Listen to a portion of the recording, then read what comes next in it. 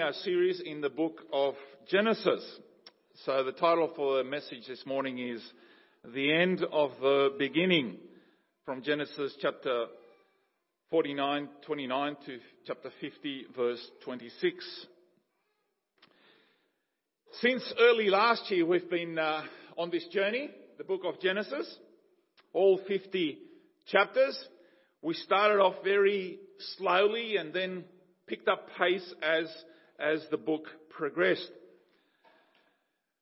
The book is foundational for our faith.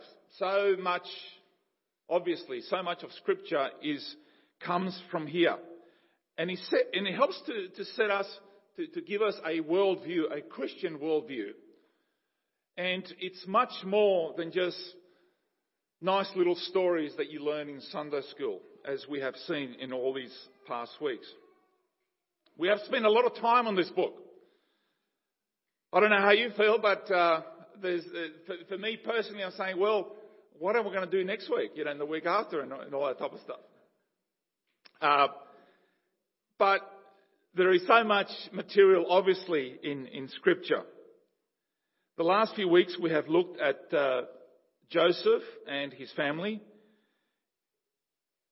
And today we are bringing our study of this great man of God to a close. This is not the end, as I said. It is only the start of the Bible. And it is only the start of the journey of the people of God. We will look at two significant deaths this morning. Incidentally, studies have found that they did a survey of what are the things that people fear the most. And death actually came second. Death did not come first on that list, which is surprising. Surprisingly, however, is that the thing that people fear the most is public speaking. Public speaking. So somebody quite cleverly said this. He says, it appears that when you go to a funeral, most would rather be inside the casket than give the eulogy. Now, I don't know if you can relate to that or not, but apparently that tends to be quite common. So let's look at the death of Jacob at the end of chapter 49. Then he gave these instructions: I am about to be gathered to my people. Bury me with my fathers in the cave in the field of Ephron the Hittite. And when Jacob, and then verse 33, when Jacob had finished giving instructions to his sons, he drew his feet up on the bed, breathed his last, and was gathered to his people. He knew he was dying, and he made his wishes known. He wanted to be buried in Canaan with his family in the field of Machpelah. He had previously given his instruction. This is Jacob the patriarch, and it appears that as he reflected on his death, he wanted to make sure that absolutely everything, was in place, just as he wanted it. I think it's good to make plans for our departure. We want to finish well. We don't want to leave those who are mourning our loss. Well, hopefully they're mourning. Hopefully they're not celebrating. He's gone. That you don't make their life even harder by leaving it all in confusion. Simple things. Leave instructions. If you're a firm believer in Christ and you have your favourite hymns, put a list and next to your will and say, Lord, these are the things that I want done. You know it's going to happen, right? We aren't going to live here forever. So it shouldn't be that difficult to already be leaving these instructions. Spell it out clearly so there's no confusion. There is an art to dying well. The Puritans spoke of dying grace, which is the special help God gives his children as they prepare to cross the final river. I suppose all of us are making plans to live a long life. That's why we have retirement plans and pensions and all that type of stuff. But in reality, we can never be sure. We can never be sure, can we? Whether it's a stray bullet or a drunk driver, a heart attack. Who knows what will happen next? None of us know. No guarantee all of us are going to be here next week. Any of us could be struck down at any moment. But for most, we can tell that as a candle, we can tell that the light is dimming as the wax sort of melts away. And eventually that light will disappear. So you can make preparations. You're either going to light another candle and whatever, but it's not that hard to figure out. My grandmother, my mother's mother, 1947, she was gone before I was born. She was dying of cancer at the age of 53. On her last day, she gave instructions for all of her 11 children to be with her. My mother, who was the youngest of the 11, she was the baby. She was only 12 at that stage. And she was instructed by her mother to lie down next to the bed. They lived in a farm, and to please lie down on the floor next to her bed. And as the time drew near around midnight, she called all her children, all except one who was away, and said this to gather everybody around the bed because she wasn't able to stand up anymore. And she said this, she said, "I can see the angels coming to take me home. I can see them coming." And then she asked everyone to pray the Lord's Prayer. And when she had finished praying, she had gone to be with her Lord. That is dying grace. That is dying grace. For Jacob, there's an expression here, gathered to his people, which is a wonderful expression about where the people of God go, where we want to be. We want to be with our people, the people of God. And it describes here Jacob's reunion with those who had preceded him in death. His people were also God's people. And the assurance for believers is that the moment we are absent from the body, we are present with the Lord. There's no holding bay somewhere. And you and I can have the same confidence that Jacob possessed. If you have faith in Jesus Christ, the moment you pass from this life, you will enter eternity with God. But you have to have faith. You have to have a relationship with the Saviour. It's not just believing. It's actually more than believing. It's a relationship, because even the Bible says that even the demons believe. They know who He is. But Christ has to have a relationship with you.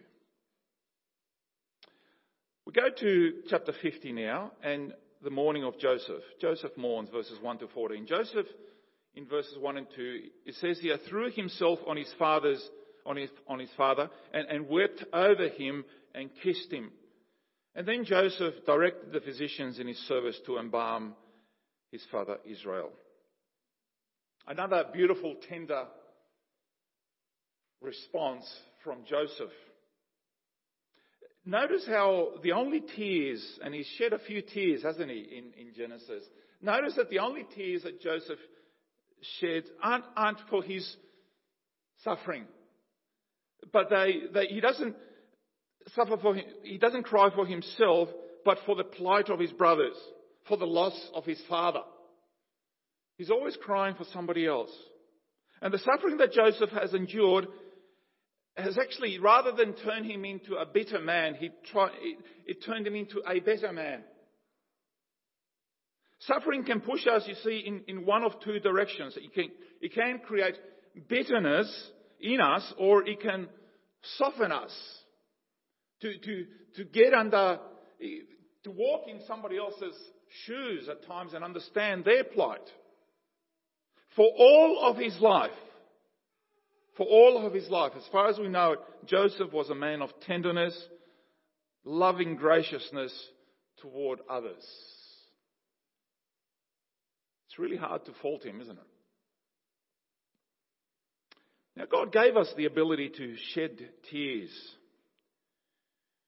And tears are part of the healing process. While there is abnormal grief, which prolongs the pain, people who suppress their grief and remain stoic are in danger of developing emotional or physical problems that are difficult to heal. Tears is one of the releases, the natural releases that God has given us, rather than bottling it up inside. Because when you bottle stuff inside, it tends to explode in the most inappropriate moments sometimes, and even affect our mental health. Don't be afraid to express yourself when you grieve or experience loss. It is part of the way that God has made us. The most well-known person who cried, who wept, was Jesus. If it was good enough for him, it should be good enough for us. Now, following his father's instructions, Joseph made plans to travel back to Canaan to bury his father. He was also expressing his faith and his father's faith when he buried Jacob in Canaan, in the promised land. There was this huge entourage. Horsemen, chariots, officials. You can just imagine everybody going through the desert and going to Canaan. And you can imagine the sight amongst all these humble Canaanites and everything else. I say, my goodness, they come to take over the world here. They must have felt threatened. No, this is just a burial. And the Israelites, the people of God, the Israelites, Jacob's descendants, they were called by the locals, they were called Egyptians. But don't be mistaken. Don't be mistaken. Their sights were firmly set on Canaan. Egypt was not their home. To everyone, it might appear that we are living in this world, that we are locals. But the Bible describes the believer as an alien, somebody who doesn't belong here. Sojourner, somebody who's just passing through. This is not our home. This is not our promised land. Yes, beautiful houses, beautiful estates, beautiful cars and all that, and beautiful faces. You can look at this. It's going to fade away. Like a melted candle. It's going to fade away. Temporary. That's why I don't bother with Botox or anything like that. Just have to get a refill every week. Don't be too hung up on this world. We have bigger plans. It's not so much that we have bigger plans, but somebody else, our Lord, has bigger plans for us. And that's a truth. That's a promise. We have to trust that. We have to believe that. And in verses 15 to 21, we look at this amazing providence. His brothers, in verse 18, it says, his brothers then came and threw themselves, this is back in Egypt, they came and threw themselves before him. We are your slaves, they said. But Joseph said to them, don't be afraid. Am I in the place of God? You intended to harm me, but God intended it for good, to accomplish what is now being done, the saving of many lives. So then, don't be afraid. I will provide for you and your children." And he reassured them and spoke kindly to them. Now, after the death of the patriarch of Jacob, Joseph's brothers are worried that Joseph is just biding his time until the old man passes away, then he's going to get his revenge. They cannot comprehend, they cannot understand how, after all the terrible things that they did to Joseph years ago, how they basically hated his guts, how he can just forgive them. Forgiveness is bewildering. The world cannot understand that.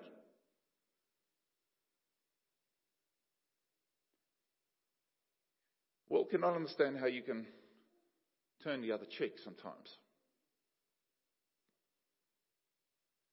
And so they come up with a plan. They were good at plotting stuff, weren't they, the brothers? That's to send someone to Joseph with a message. Look, they want him to believe that Jacob, before he died, left instructions that Joseph is to forgive his brothers. They're trying to save their skins. They should have been trusting the Lord. They should have been trusting God, and everything that has led up to this time should have convinced them of that. Decades have gone by, and they should have moved on. They didn't. After all these years, the love, the grace they have experienced, and then they go again and revisit their old ways. Even though I find this perplexing, I cannot tell you how true to life this actually is. Doesn't matter how old you are, how many years that something has been done. The old stuff finds a way to dig itself up. Dead and buried is a saying, but it's not always, doesn't always hold true. The stench seems to come out of the grave sometimes. Unforgiveness, conflict, all of that stuff. Despite the grace, despite the assurance. On the positive side of what I find is that it is good that the brothers own their own sin and against Joseph, that they're not trying to hide it in that sense.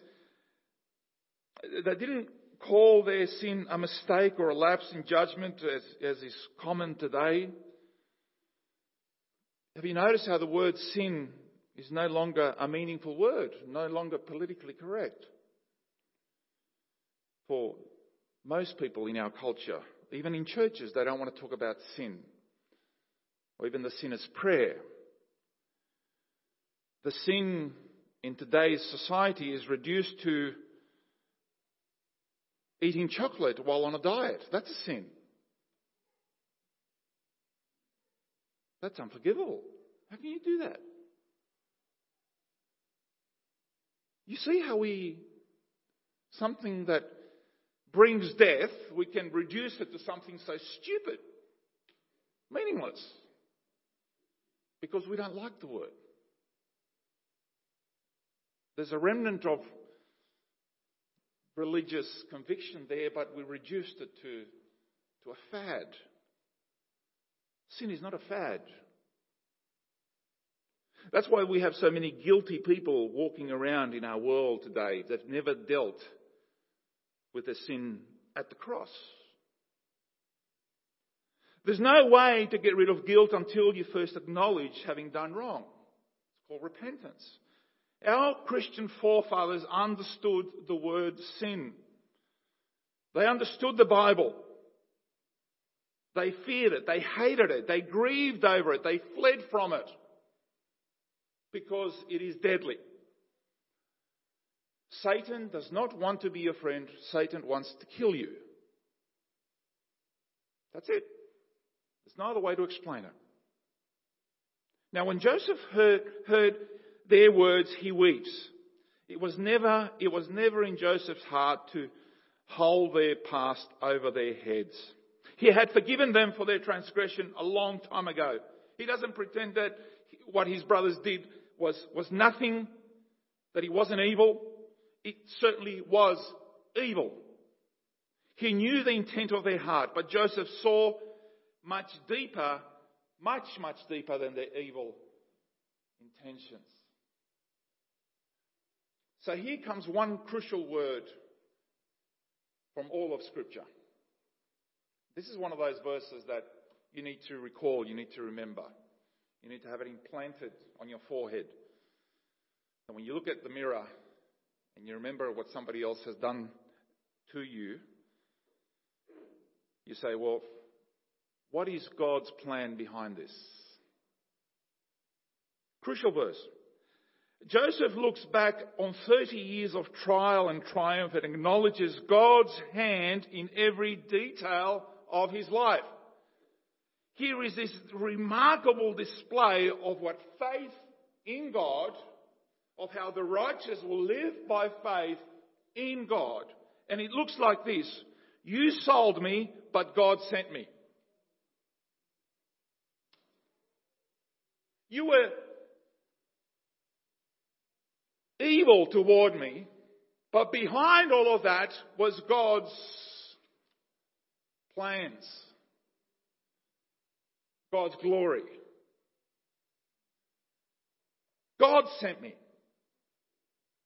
Joseph knows that the hatred and betrayal and slavery and imprisonment and suffering and loneliness and separation were all part of a much bigger plan. All the highs and all the lows of his life, every dark valley, every mountain peak, one truth held true. God meant it for good. Satan means it for evil. God turns it around and means it for good. Let's be honest, we all like the good days rather than the bad days. We all like to hang around good people rather than bad people. The question then becomes, are we willing to joyfully endure everything as the epistles instruct us, everything that life throws at us, knowing that God has allowed it and that He will get the glory from it? Are we willing to accept His will, even when it goes against our will, knowing that He will develop us through it? So when we pass through these hard places of life, remember that God is on the throne. He is in control. Let's not forget that. Ever. And then we come to the death of Joseph. Verses 22 to 26, the end of the chapter. Joseph, in verse 22, Joseph stayed in Egypt along with all his father's family. He lived 110 years and saw the third generation of Ephraim's children. And also the children of Machir, son of Manasseh, were placed at birth on Joseph's knees.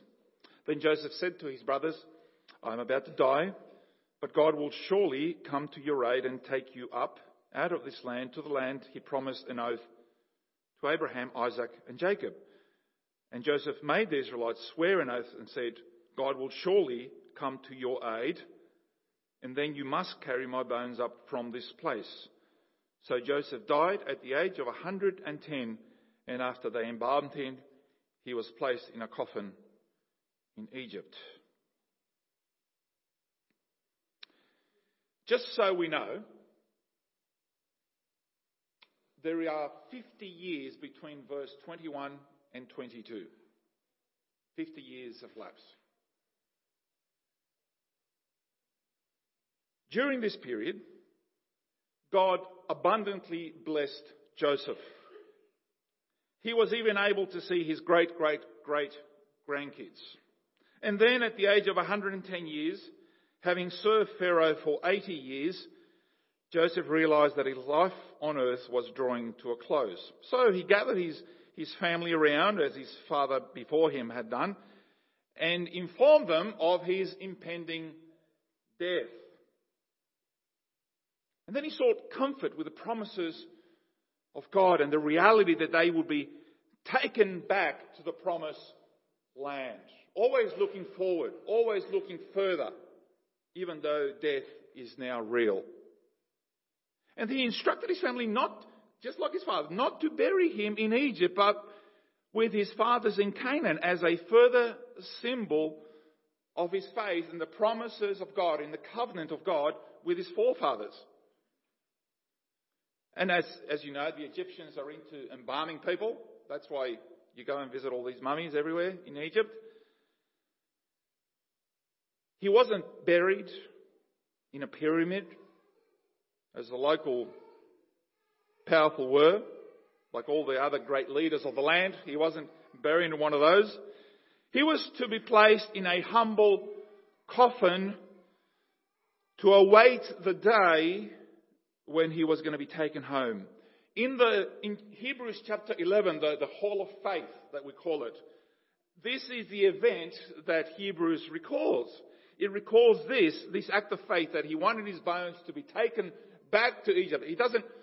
If I was writing Hebrews 11, I would have said, Joseph showed faith in God when he refused the advances of Potiphar's wife.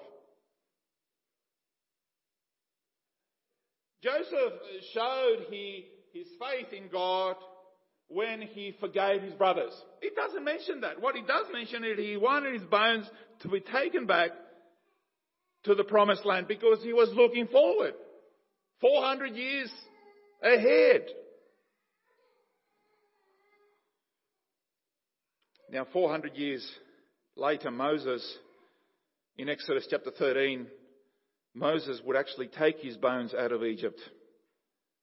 And then after 40 years in the wilderness, Joshua would fulfill Joseph's request by taking Joseph's bone into Canaan and burying him in the promised land at Shechem. That's Joshua chapter 24. And there is something here. Joseph dies believing that God will visit his people one day and take them to a better land. That God will visit his people. That God will remember his people. Your grace is enough. We sung that. Remember your people. Remember your promise, O God.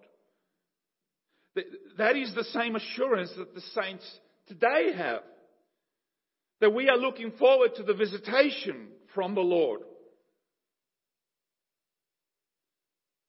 The truth that our own mortality bothers many is there, I know.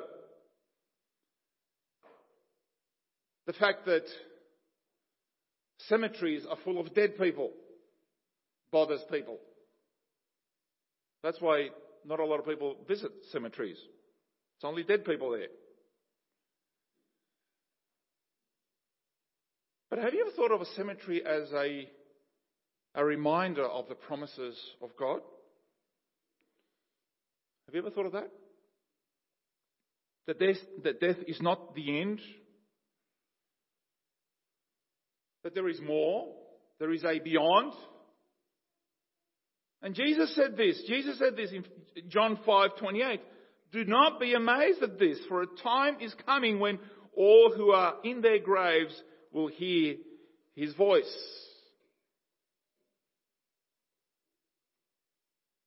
That's what Jesus said.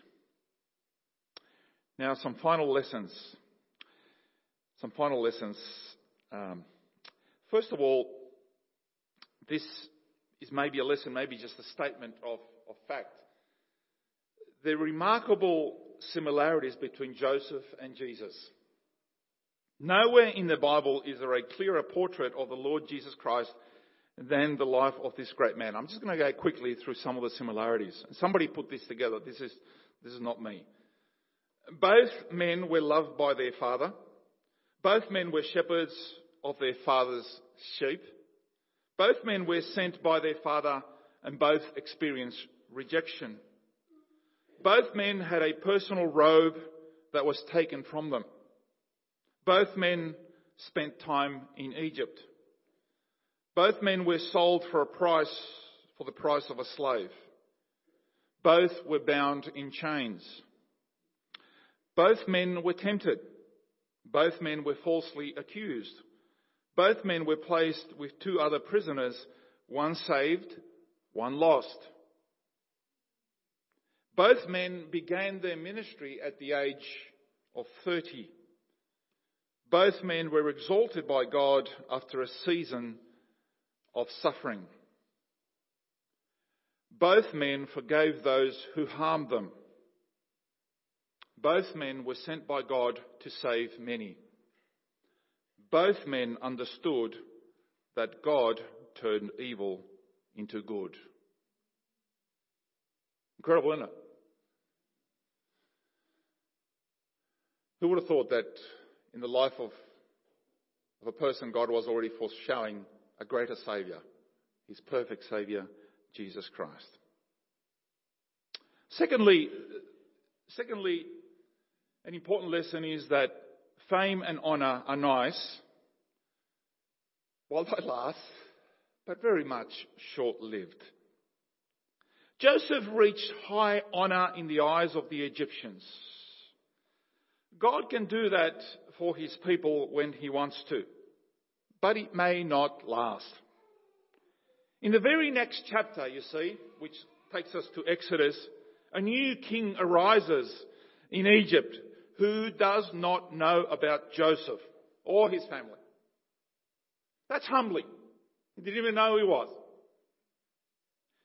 So, the lesson here is we should not get too excited about the honours and the powers and the riches that this world throws at our feet. Rooster one day, feather duster the next. People might one day say, blessed is he who comes in the name of the Lord, but just a little time later be saying, crucify him. You do not understand, or maybe you do, how true that is. As important as friendships are, we cannot compromise ourselves to attain popularity. To our young people, I say this.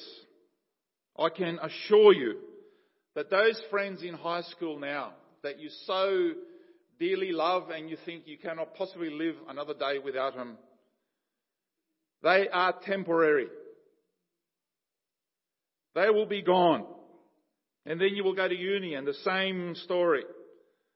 People move on. Do not, for whatever reason, knowing that, do not compromise your faith for the sake of saving friendships and everything else. Your faith is much more important than anything that this world has.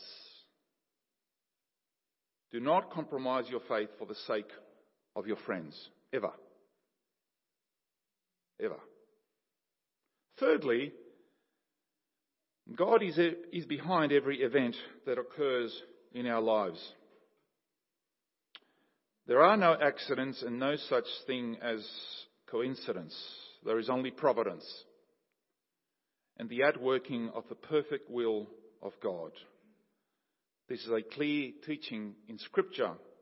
In Ephesians, we read from the Apostle Paul, Ephesians 1:11, in him we were also chosen, having been predestined according to the plan of him who works out everything, not something, everything in conformity with the purpose of his will. Fourthly, Genesis begins with a garden and ends in a grave. It begins with the living God and ends with a dead man. Why? Because it is the Holy Spirit's commentary displaying the condition of man and the outcome of sin that we've spoken about. The message of the Bible is this: you and I are sinful, God is perfect, and God seeks, He loves us because of his love, he seeks to restore sinners. Since he cannot overlook sin, he sent his Son, Jesus Christ, the Messiah, to pay the penalty for man's sin. And Jesus took the sting out of death. The Son conquered the grave. O death, where is thy sting?